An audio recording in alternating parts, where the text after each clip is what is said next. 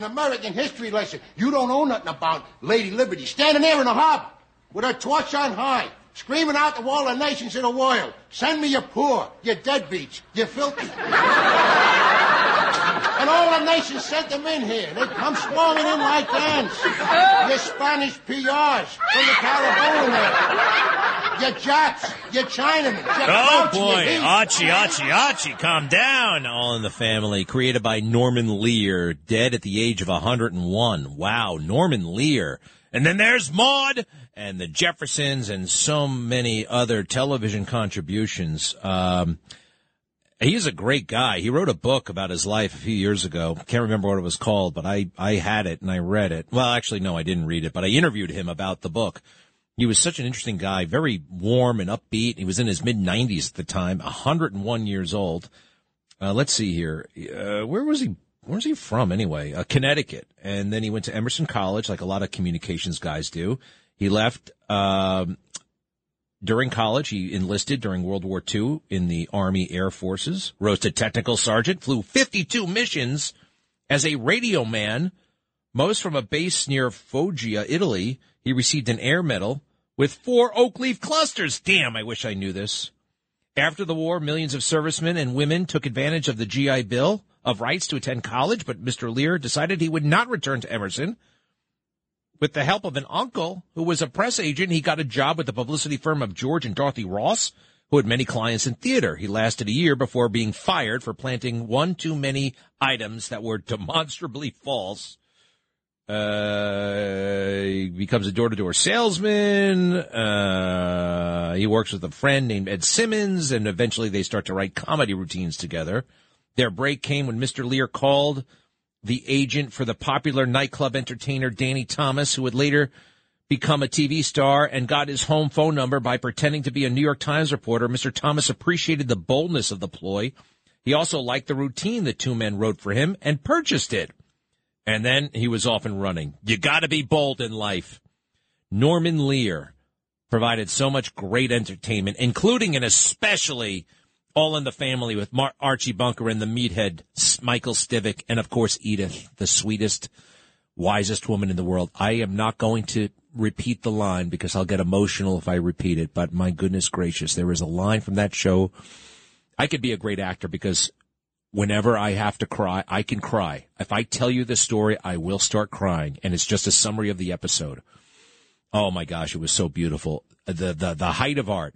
And one other thing about Norman Lear for now, I actually had a very unique experience. I told you how I interviewed him for his book, but that's not the unique part. So in 1997, I am flying my Harrier jet off the coast of California, not too far off the coast.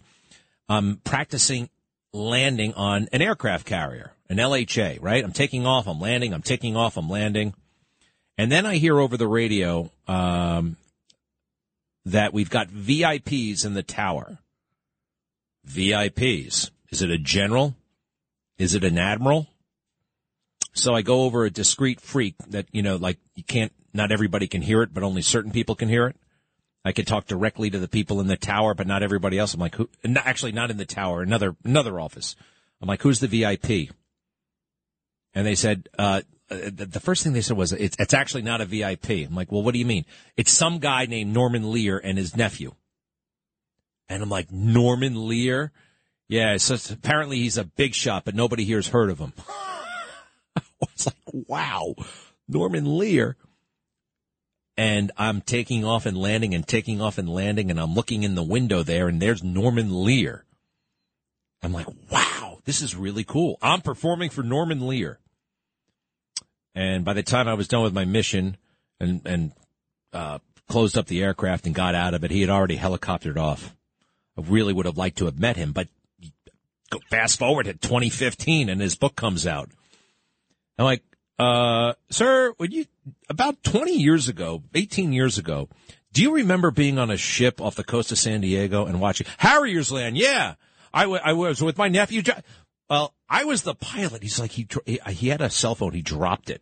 He was like so shocked. He's like, that is amazing. And it's obviously, I wasn't making it up. I mean, it was like, who would remember that, And He told me all about that day and his thoughts about the plane and the experience, and he was wondering, who is this guy?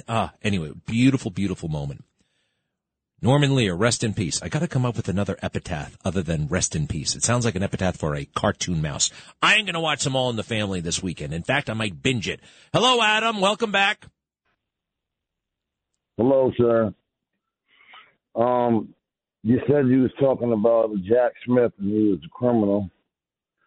What about the guy in the house that's blocking up those pictures so nobody can see them and they can't get arrested for the crimes they already committed? What house is and that? Then you say, Lord, the House of Representatives, sir.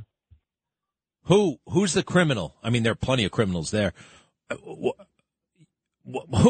He's blocking out.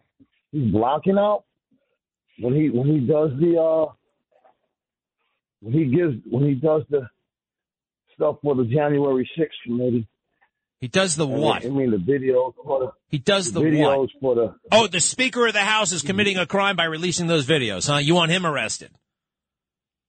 No, I'm saying he's blocking out the people that was doing crime. So he's aiding and abetting crime. Oh, give me a break, Adam. You know, you're just...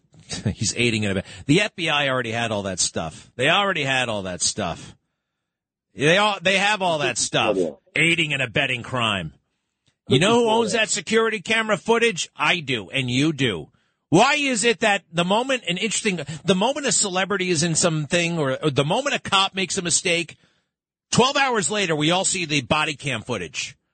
Why won't they let us see the body cam footage and the security footage, all of it from January 6th? Think about that one, Adam. Think about that, aiding and abetting. You're getting dumb on me, Adam, and I know you're better than this. You're a smart guy. You're very savvy. You know the ins and the outs. Why are you going with this fake news crap? Sandra, hello. Hi, Greg. I want you to know that Trump issued an executive order on combating anti-Semitism to enhance enforcement of Title VI of the Civil Rights Act to protect Jewish college students from the overt hatred now rampant on so many American campuses. I wonder if Biden trashed it. And also, Susan Sarandon, she apologized when the agency canceled her.